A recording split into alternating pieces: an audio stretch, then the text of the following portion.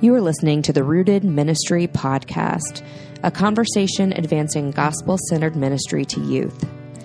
This episode was recorded at a workshop session at our 2018 conference in Nashville, Tennessee. For more information about Rooted, visit our website at www.rootedministry.com.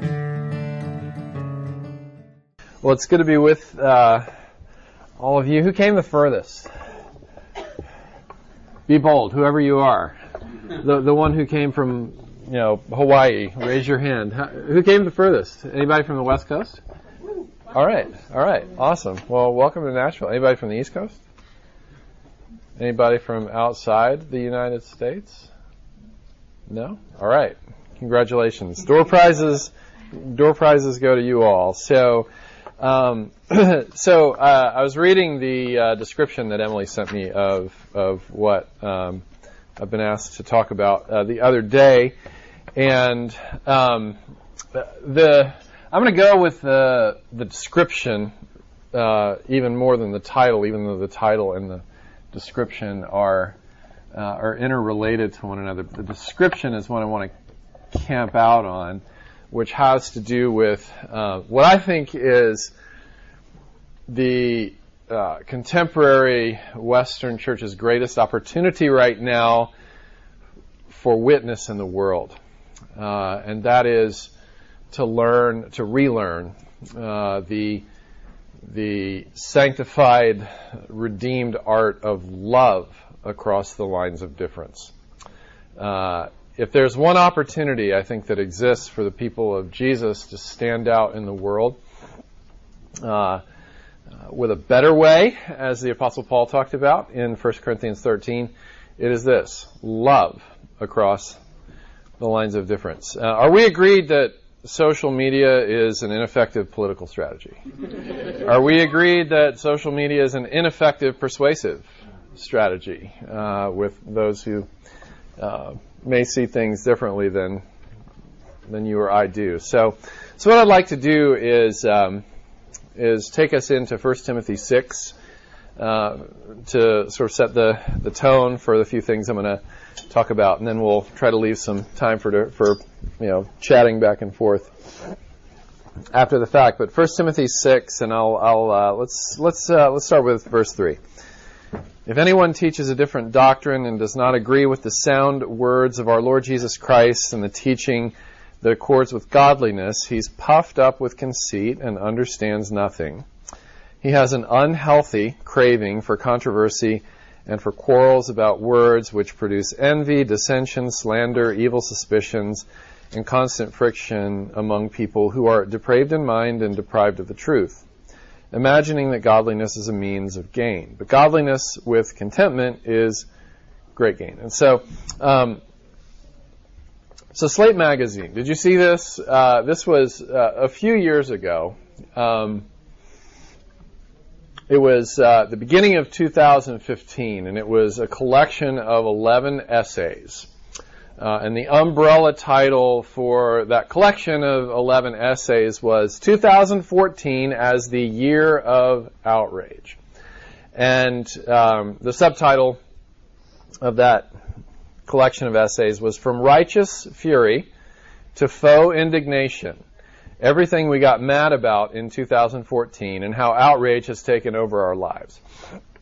So there were 11 essays. Here are some of the titles: The Outrage Project, The Life Cycle of Outrage, What Outrage Means, Identity Outrage in 2014, The Cultural Outrage Audit, The Year in Liberal Outrage, The Year in Conservative Outrage, The Viral Outrage Hit, Outrage and the Endless Thanksgiving, Righteous Outrage, and How Outrage Changed My Life. What 2014 did not know was that 2014 was not going to have the corner on outrage. What 2014 didn't know was that the outrage of 2014 wasn't the end of the story, it was just the beginning. And here we are. New York Times op-ed writer Tim Kreider has a nifty little phrase for this world that we find ourselves in right now, and he calls it outrage porn. outrage porn. I think that outrage and sort of the gossip and the slander that go along with, and the mischaracterization that go along with outrage resembles porn in a remarkable way. Because what does it do? It objectifies a person, turns them into a thing instead of a person, and it gets off on them without making any commitment to them at their expense and at no expense to us. And so what Kreider says is this: so many letters to the editor at the New York Times and comments on the internet have this tone of thrilled vindication. He's talking about mob culture. These are people who have been vigilantly on the lookout for something to be offended by. Some part of us loves feeling right and wronged. It's outrage porn selected specifically to pander to our impulse to judge and punish, to get us off on righteous indignation. Our impulse to judge and punish. And so, quite discouragingly, Emma Green from The Atlantic, who writes about her observations around religion, mostly, came out with an article shortly after this called Taming Christian Rage. And of course, if you read that article, you'll see that her thesis, which I think we'd all agree with, is that many Christians, rather than being a part of the solution, are actually a part of the problem. And many Christians, instead of having a diffusing effect on this culture of outrage, just feed it like everybody else does. And what I want to do this morning is talk about how the Scriptures invite us, welcome us, demand us into a more charitable way. And here's my thesis. Because grace is true, because holiness has reached out to sinfulness and adopted it and brought it into His family and called it daughters and sons instead of enemies. Because God had every right to be outrageously outraged toward us. And yet, while we were still sinners, opposed to Him, saying see ya to Him in the rearview mirror, that's when Christ died for us. Not when we were at our best, but when we were at our worst. Not when we had virtue to present to Him, but only vice. God demonstrates His own love, His own agape toward us, in that while we were still sinners, Christ died for us. Christ's first act of love for us was enemy love. Okay, so let's start there. Because that is true, Christians, and this has to do with our witness as well as our fidelity to the gospel itself. Because grace is true, Christians should be the least offendable and the least offending people in the world. Because we have the resources for that in ways that the rest of the world does not. I think that, at least in the public square, we've lost our strongest apologetic, which also represents our greatest opportunity. The strongest apologetic for Christians in the world. Martin Lloyd-Jones talked about this in his masterful exposition on the Sermon on the Mount. He says that Christians are going to draw the world to Christ, not by becoming like the world, but by virtue of how they become different than the world. It's that Acts 2 dynamic, that the quality of life that the people of Jesus were living, even though their beliefs were kind of weird, virgin birth, passing through an ocean, to escape your enemies, walking on water. That's kind of strange, but they sure do love our people better than we love our people. They sure are kind.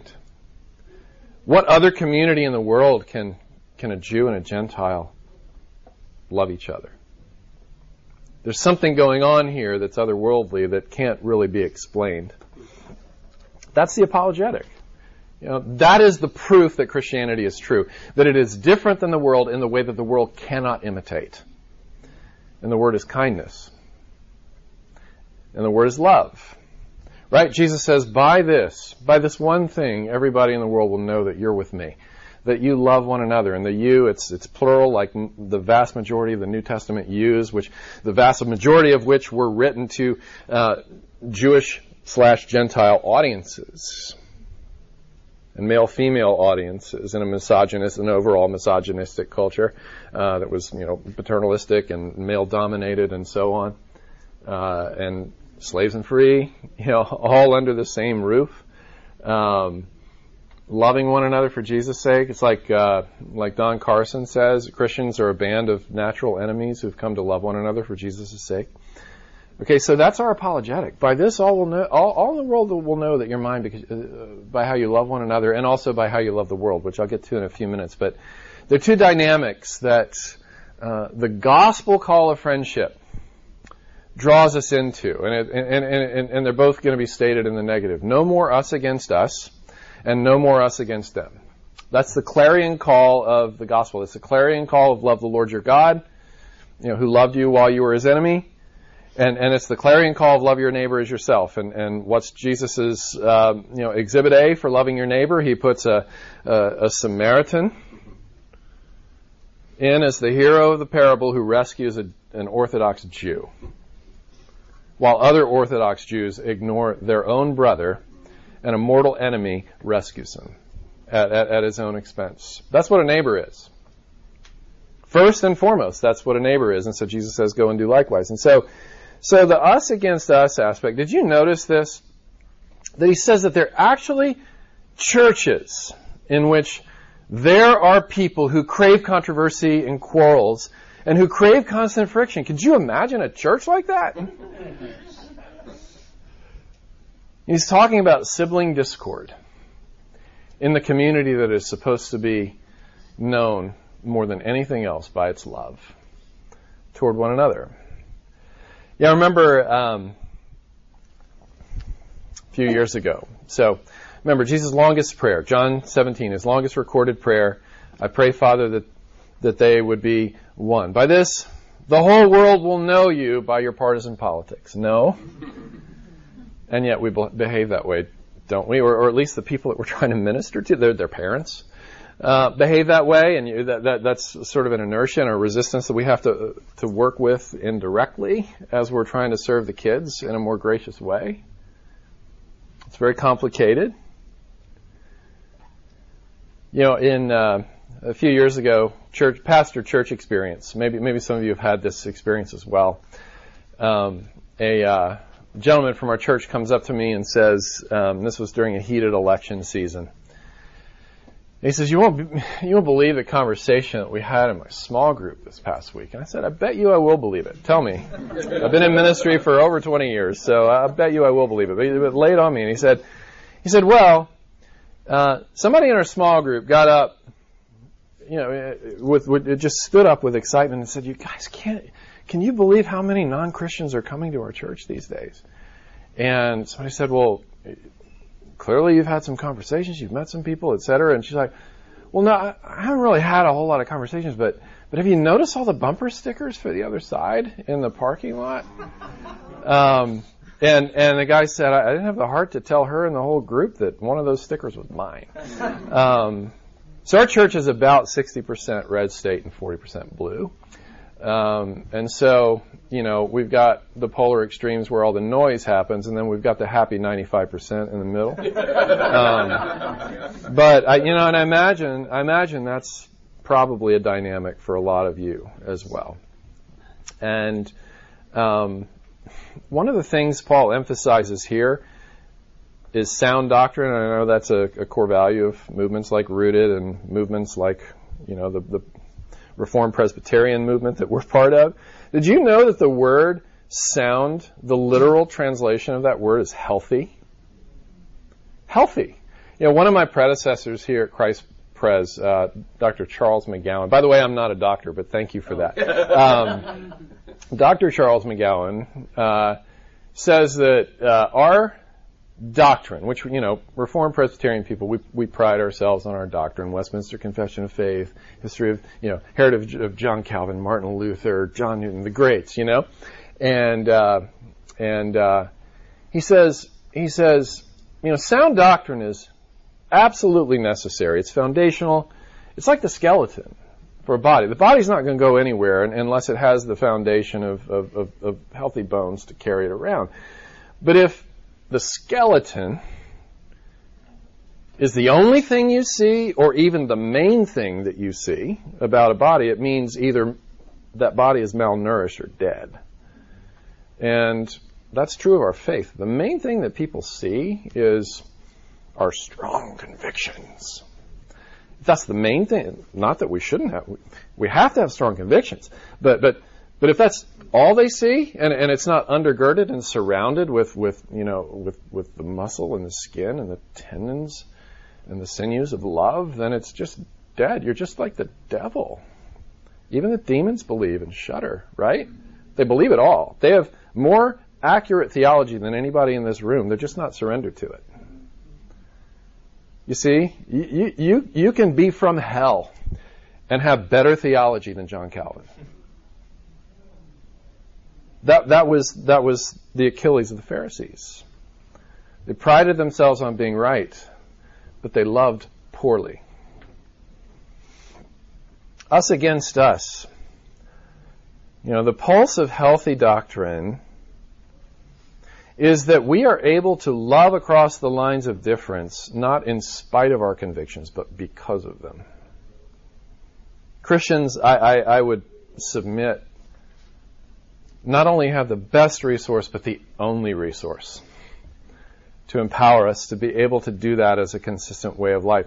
Some positive examples in the Scriptures. Socioeconomic differences. David and Jonathan, one's the seventh son of a shepherd, kind of a nobody, out in the fields, ignored by his own father. And then you've got Jonathan, who's the heir apparent to the throne of Israel, and they become best friends somehow. Somehow they meet each other and become best friends because of the commonality of their connection to Yahweh. Politics. You ever notice this within the 12 disciples of Jesus? You have Simon the Zealot. You might call him a libertarian, small government guy, resistance movement type, and Matthew the tax collector. Might call him a big government guy, right? And who is it that says in one of the four Gospels that Matthew the tax collector and Simon the Zealot were disciples of Jesus, naming them by their vocations and political alignments? Matthew. Matthew is the one gospel writer who took pains to point that out. These two men for 3 years ministered together, lived as brothers together, died together. No indication in the Scriptures that either one of them left his political affiliation. And yet, their politics were not the thing that they looked to give them affinity and kindredness and a tribe. It was Jesus Christ, who is both uber conservative, not one jot or tittle of the law will fail to go unfulfilled, and uber liberal, welcoming sinners and eating with them, prostitutes, tax collectors and sinners and so on. Crazy. He's a revolutionary and yet he's wildly conservative. He's left and right and he's neither nor.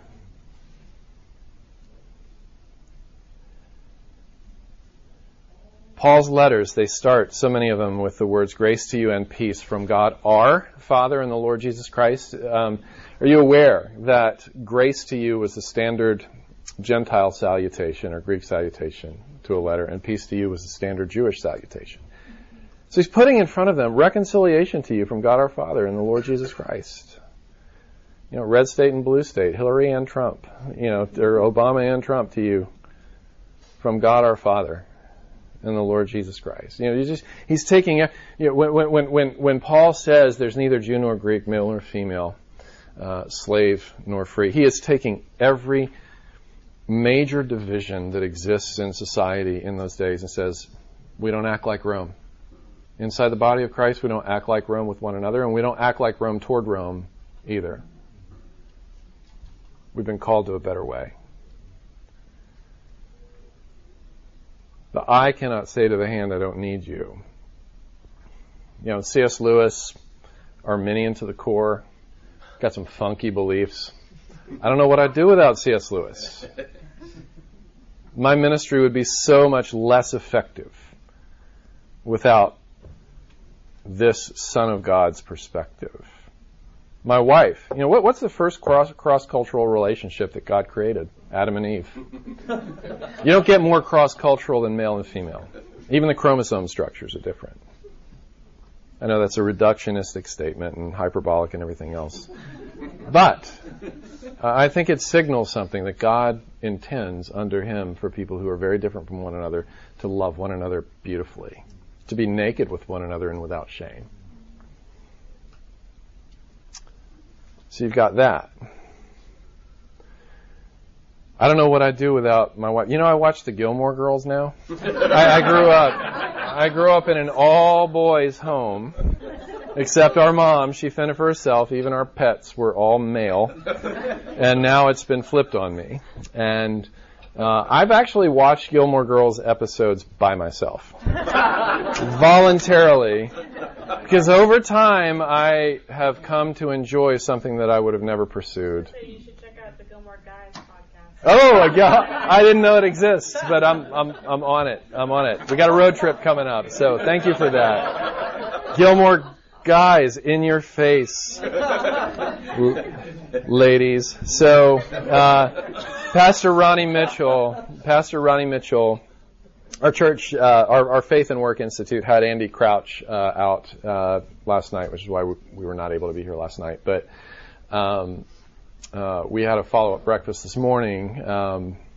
It was with some pastors in the Nashville area and community that do not experience the ascendancy of our city in ways that people do who live in our zip code.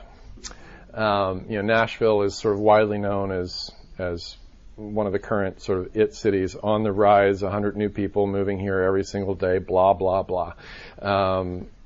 Third Coast, people coming from New York and from Washington, D.C. and Los Angeles and Seattle and San Francisco and so on. We've got this massive migration.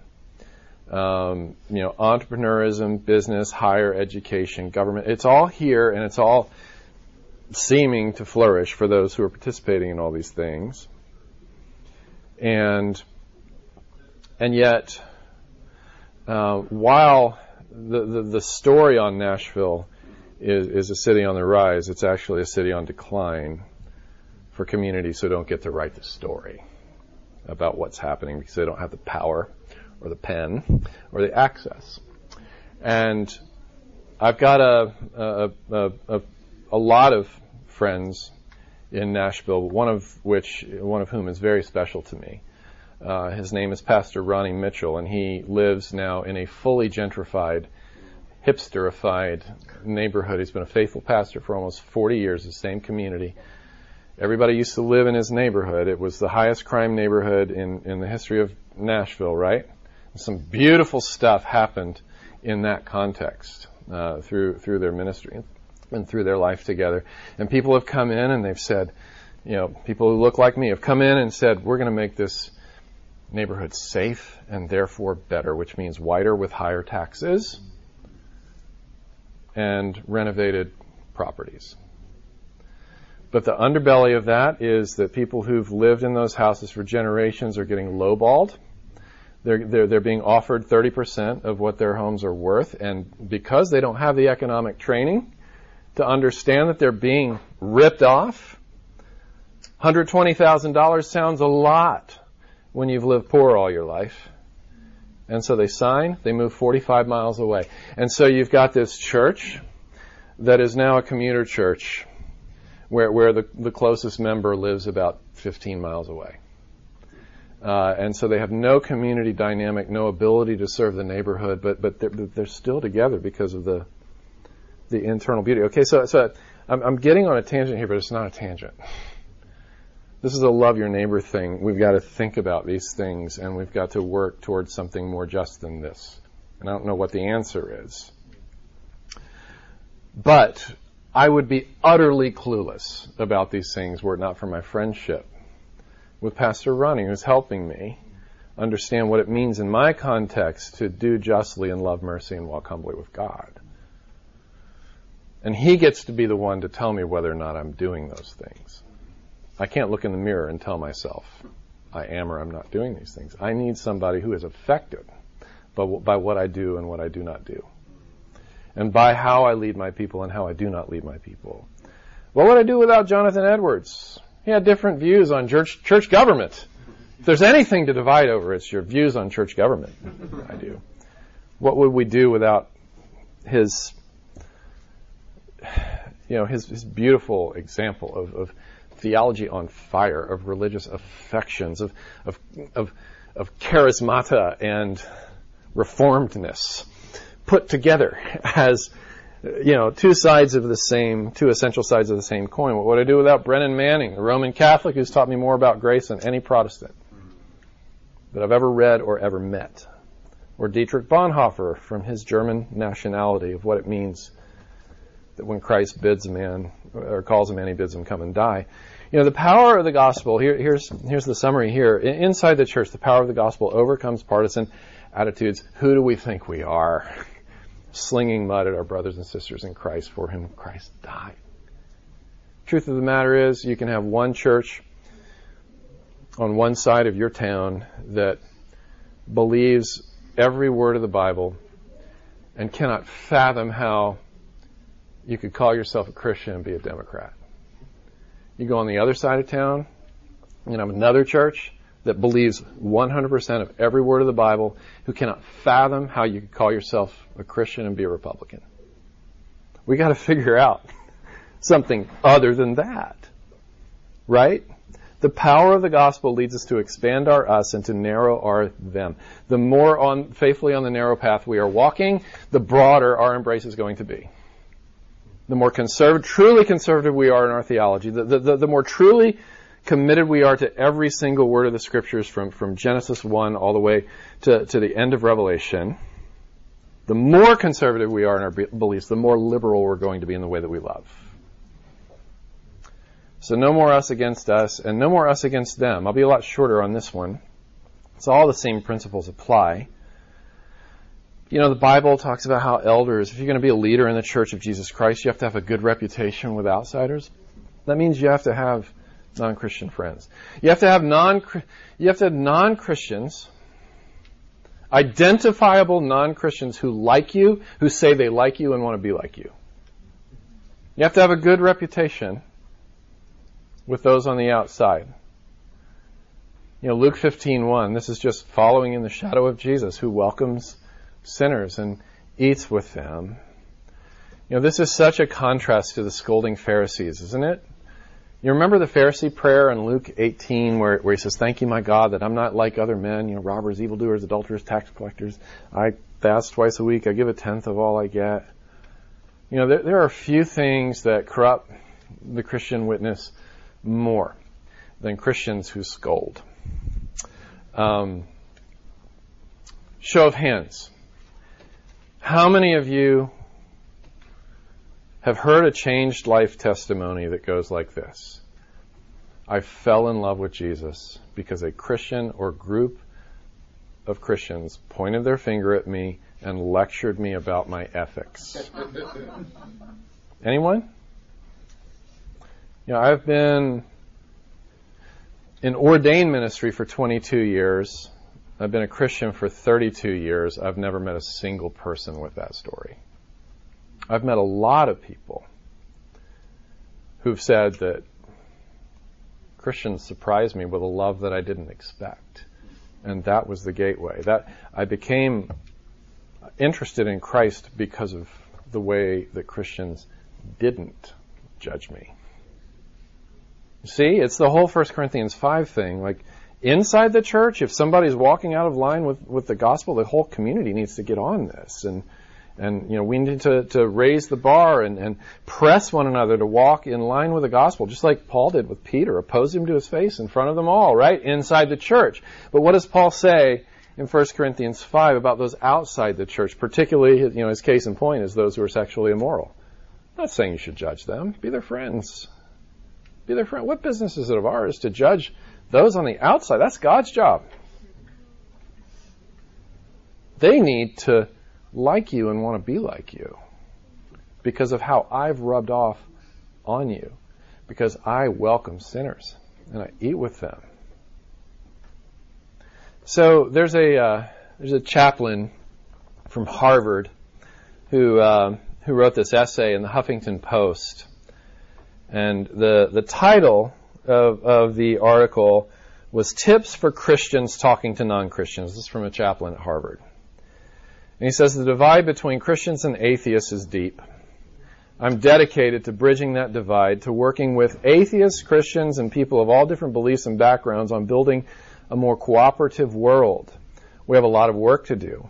My hope is to help foster better dialogue between Christians and atheists, and that together we can work to see a world in which people are able to have honest, challenging, and loving conversations across lines of difference. So the Harvard chaplain's name is Chris Stedman, who identifies as queer and atheist. Secular humanist chaplain, saying things that Christians should be saying. If a Christian won't say it, God will raise up someone else. A non-Christian, or in the Old Testament, even an animal, to speak the word of God if the prophets won't. This liberates, though, doesn't? I mean, I'm thinking about youth culture too, where identity politics and social media crap, it is so, and porn access, it is so tarnished innocence among children and youth. You have to grow up so early now. It is so tarnished that we have to get love right. We have to show a better way. And it's not by leading with a scold in hopes that somebody will respond in guilt and shame to grace. It is not our repentance that leads God to be kind. It is God's kindness that leads us to repent. And our methodologies have to mirror that. The woman caught in adultery in John chapter 8, what does Jesus say to her after all of the scolders and shamers leave, realizing their own hypocrisy after Jesus has called them out for it? He says, has no one condemned you? And she says, no, sir. You remember what he says after this? Neither do I condemn you. Now leave your life of sin. He doesn't discard ethics. He doesn't discard grace. He emphasizes both. But the order is everything. I do not condemn you. Now leave your life of sin. Reverse the order of those two sentences and you lose Christianity, you lose Jesus. Don't dare reverse the order.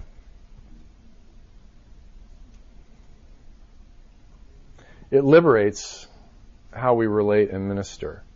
It frees us to invite students and anyone who loves them to belong before they believe. It frees us to embrace people before and whether they ever agree with the truth or not. It is not only possible to deeply disagree with and deeply love somebody at the same time. It is imperative. You think about the rich ruler. When, if you ever had a denial of the gospel that's overt and explicit, it was that, right? Jesus says, follow me. It's either me or money. I suggest you follow me. That's going to turn out better for you. And having much wealth, his money had him around the neck, and it says that he turns and he walks away. But there are a couple of details in there that we can easily miss if we're just reading quickly through it. First, it says that Jesus looked at him and loved him.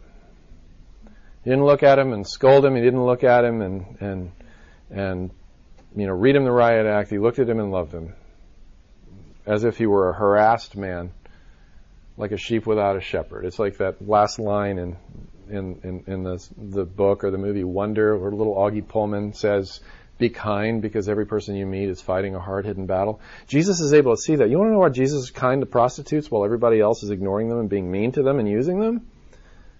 Because every person you meet is fighting a hard-hidden battle. You want to know why Jesus included the obnoxious elder brother as well as the prodigal younger brother who just came home in the invitation of grace and saying, all I have is yours and come into the party. This is all for you. You want to know why he included the jerk for Jesus as well as the prodigal who just came home? Because he can see clearly that everybody you meet is fighting a hard-hidden battle. The arrogance of the Pharisees is just a compensation strategy.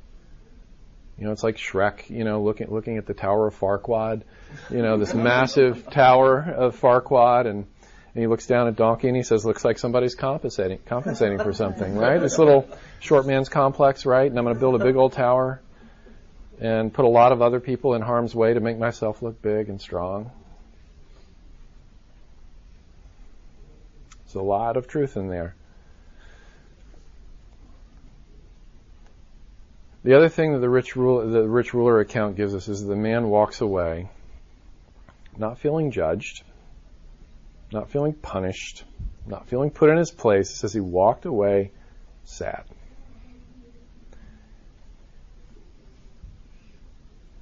What would our ministries look like?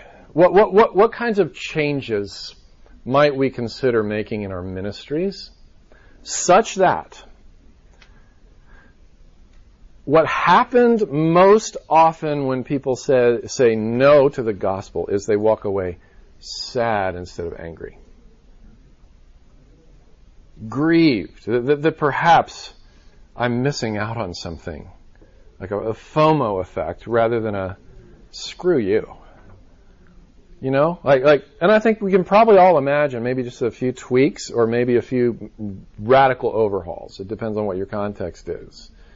But what would need to change and be transformed and made more like Christ in order for that to become the dynamic where we're looking at everybody and we're seeing a hard-hidden battle behind whatever the mess is on the outside. And by virtue of the way that we're treating people in light of that, those who walk away sad, and others are drawn in, not in spite of Christians, but because of them. Peter said it this way, in your hearts honor Christ, always being prepared to make a defense to anyone who asks you. The Reformed folks say yes. Yet do it with gentleness and respect. Colossians 4, walk in wisdom toward outsiders. Let your speech always be gracious. Last bit here. Here is what will transform our communities. Not a new vision statement, even though vision statements are helpful. Not a new strategy and strategic plan, even though strategic plans are helpful.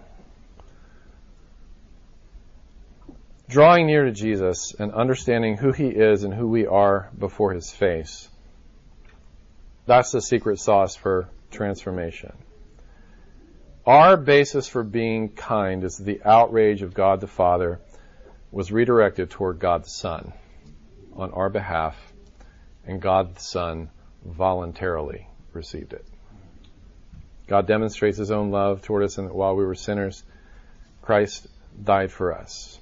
He was despised and rejected, pierced for our transgressions, crushed for our iniquities. The punishment that brought us peace, shalom, with God was laid on Him. Your judgment day has been relocated from the future to the past. God will never, ever, ever again hold anything against you. Ever. No condemnation for those in Christ. None. That's God's answer to Paul's wretched man that I am, who will rescue me from this body of death, which, by the way, these are words that he's crying out as a minister of the gospel. He's not at the beginning of his faith. He's, in fact, toward the very end is when he sounds most like self-loathing. I am the chief of sinners. But remember what comes after that? He's gushing with a doxology about the grace and mercy of God. I guess that God has just wanted to position me as an example to the rest of the world. If God would be interested in somebody like that, surely there's space for me in the kingdom of God. Surely there's access for me if there's access for somebody like Paul and like the adulterous, murderous David and so on. The punishment that brought us peace was laid fully on Jesus Christ. We were the offenders against the one who loved us to the uttermost. The Father in heaven would legitimately feel right because of who he is and wronged because of who we've been. He couldn't overlook it, but he also couldn't bear to be without us. And so he did the only thing that could be done in order to bridge that gap, and that is to stand in our place. This being true, and also this being true, we were his them. Right? America, newsflash, is not, never has been, never will be the center of the Christian story. Ever!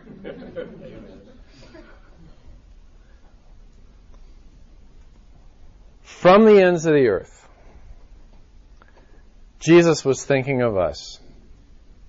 This first century Middle Eastern refugee Jew with brown skin who was poor all of his life, spent the good part of his adult life homeless, never spoke a word of English, did not hang out with white people, was crucified by white people at the urging of his fellow brown people. And he said to his disciples, go get him. Jerusalem, Judea, Samaria, ends of the earth. We're the ends of the earth. That's who we are. When you talk about your missions program, you are the ends of the earth. You're sending your missionaries back. Don't think for a moment you're sending them to the ends of the earth. You are the ends of the earth. Unless you're planting churches in your own town, you are the ends of the earth. And what a glorious thing that Jesus thought of you and me just as much as he thought of Paul and Peter and Mary and Rahab and Tamar and David, and the list goes on. He even called Judas friend, as Judas is in the act of betraying him. That was his posture toward the son of perdition. What could his posture possibly be toward his daughters and sons then? If he calls his greatest enemy his friend, what must he call us, daughters and sons? There is no Jew, no Gentile, no male, no female, no slave, no free, no hierarchies. No us against them in the kingdom of God. Thanks be to God. So let's talk. I think and I'll close this. I had a prayer that I wanted to share with us, but I'll close this at noon with that. But let's talk. Yeah, what do you want to talk about? I feel like it's really easy I teach on this and I try to make temporary fixes that unite different people, but our natural tendency is to hang out with people we feel comfortable with, naturally connect with. Yeah. Do you know any practical strategies to help foster a sense of community that continues after just a break the in a small group this one time, and then they go back to their normal friends? Yeah. Well, I think there are two answers to that question as I see it. One is tribes are okay. Affinity groups are okay. Tribalism is not. In other words, it's perfectly natural for people with similar life experiences of the same generation, etc., to have meaningful, deep friendship with one another. And I think in today's climate, there's maybe a little bit of confusion about that it's actually okay. That actually, when God organized Israel, he organized them in 12 different tribes. They were very distinct, and there was a unique commonality within each tribe. It's tribalism that becomes the problem, where one tribe or one people group begins to feel either superior to or inferior to another. That's where the gospel has somehow been disconnected from the way we're seeing things. And just your question, I'm sorry, is more of a practical question. And I can only tell you what we've done. We put we put people in front, and we do panel discussions and testimonies and things of that sort who represent the minority perspective and the minority voice, and we do it pretty often. And it's still, as in your case, a very slow, gradual transformation, right? So when I got here, this church, this was like 6.5 years ago, it was a get out the vote red state church for years. And, one of the first things I did, it was kind of controversial. I said, we're taking the American flag out of the sanctuary. We're a church for all nations, not just one. And I'm going to start saying some nice things about some Democrats from the pulpit. And in other words, but you got to be careful because you don't want to be like so provocative that people won't hear what you're saying. But you got to throw in little nudges. Like instead of quoting John Calvin, I'm going to quote Martin Luther King this Sunday. And I'm going to quote Martin Luther King saying something that Calvin said as well. And I'm going to follow it, and I'm going to say, oh, by the way, Calvin said this too. You know what I mean? To constantly keep people guessing where you're coming from, the longer they can be uncertain about where you are on the most contested issues of our time, race, sexuality. Well, sexuality, you need to be clear. But not a jerk about it. Clear and hospitable. Race, sexuality, just red state, blue state stuff, identity politics, Me Too, all of that, the more measured, the more sane, the more willing to listen to every perspective and spit out the bones and eat the meat from everyone's perspective. Eventually, let's say cultural intelligence and cross-cultural empathy. And when I say culture, I'm not just talking about skin color or I'm also talking about economics. I'm talking about politics. I'm talking about generational differences. Any kind of sort of tension that you can imagine in your community. Give the nod to every perspective as much as you possibly can. The safe thing to do is just to quote sources and praise sources that are already highly esteemed in your monolithic one way of thinking community, if that's what you're in. Start to insert virtue stories from the other side. Be the kind of person who's conciliatory and who models reconciliation first in your speech, also in your relationships, and maybe those relationships won't first happen in your church. So have very visible public relationships with people outside of your church who represent whoever the common enemy is inside your church.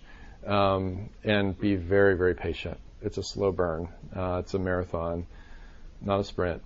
This is one thing that Andy Crouch was really encouraging to us over breakfast about.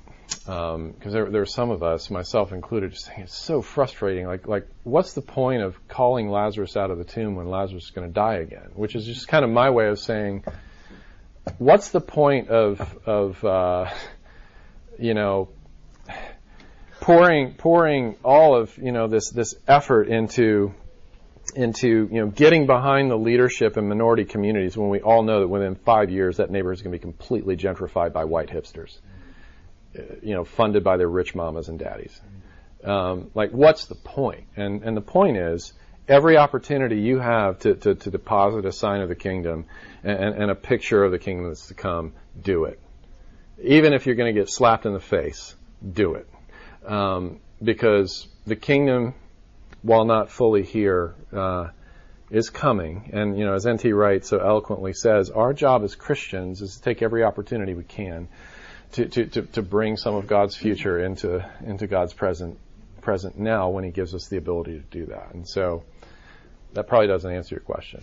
I'm sure there are a lot of great books that have been written on kind of methodologies, but I think just modeling it and teaching it, but do it in a process. Don't choke them with meat when they're only ready for applesauce, but gradually take them from applesauce to a ham sandwich. And this involves some strategic thinking. Hopefully, your whole team is on the same page. That's pretty important as well. So, sorry, I'm talking too much. No. Thank you. Mm-hmm. Yeah. Is it helpful for because you talked a lot about like kind of pulpit work, kind of debunking, platforming other people who are different. Yeah. Is a dialogue helpful? Yes. And how can that happen with people who are very passionate about their stances or beliefs or values? Like, how do you kind of lead that well? Yeah. So I'll give you a couple of examples. We do panel discussions where we put the varying perspectives on stage. The Sunday before the presidential election, we put the governor of Tennessee, who is a Republican, and Michael Ware, who worked in the Obama administration, on the same stage together. And just kind of put the questions out. What do you have in common? What's different about you? And what was beautiful was how both of these, and we knew ahead of time that they would not be polarizing. Be very careful who you select for these kind of conversations. But Governor Haslam was able to say, look, I've taken it on the chin for my own party for wanting everybody in the state of Tennessee to have health care, and for having served on the board of World Vision and being very passionate personally and otherwise about the care of immigrants and refugees, and the flourishing of immigrants and refugees, especially those who come here vulnerable, seeking asylum and so on. And Michael Ware would say, I'll probably never be put forward for higher office because I'm pro-life. And so both of them are demonstrating how they have, they do identify the way they do because of various convictions they have under Christ about what flourishing looks like for a society. But they are also so much more. They're probably 90% the same in the way they see things, and just to put models like that was really helpful. We did another one a few years ago on race, about 2 or 3 years ago, and that included a Native American named Charles Robinson, who lives here in Nashville. It included Thomas Hunter, who is a bivocational pastor who also works full-time in the sheriff's office, and he's African American, friend to our community, dear friend. And then the third was Dr. Paul Lim, who's our scholar in residence. He's a Korean American, sort of second-generation immigrant. Teaches at Vanderbilt. He's also on our staff here at the church. And then the fourth was Richie Sessions, who does campus ministry now, but did lead a church. He was senior pastor of a large church in Memphis, Tennessee, which is one of the most racially polarized cities anywhere. That church was actually founded on the desire to remain segregated. And so in order to become a member, you had to essentially, it's like some of the white pre-Civil War nostalgic country clubs do. You have to be recommended by 3 members, and the reason was so that, all new members could be compatible with the congregation, which means so that they all could be white. And Richie very publicly led that church to public repentance over that awful aspect of their history, and he paid a price for that. But in any event, it was about a 2-hour conversation on power dynamics and on injustices as well as opportunities under the gospel for not only reconciliation but for justice and so on. And so we've done stuff like that.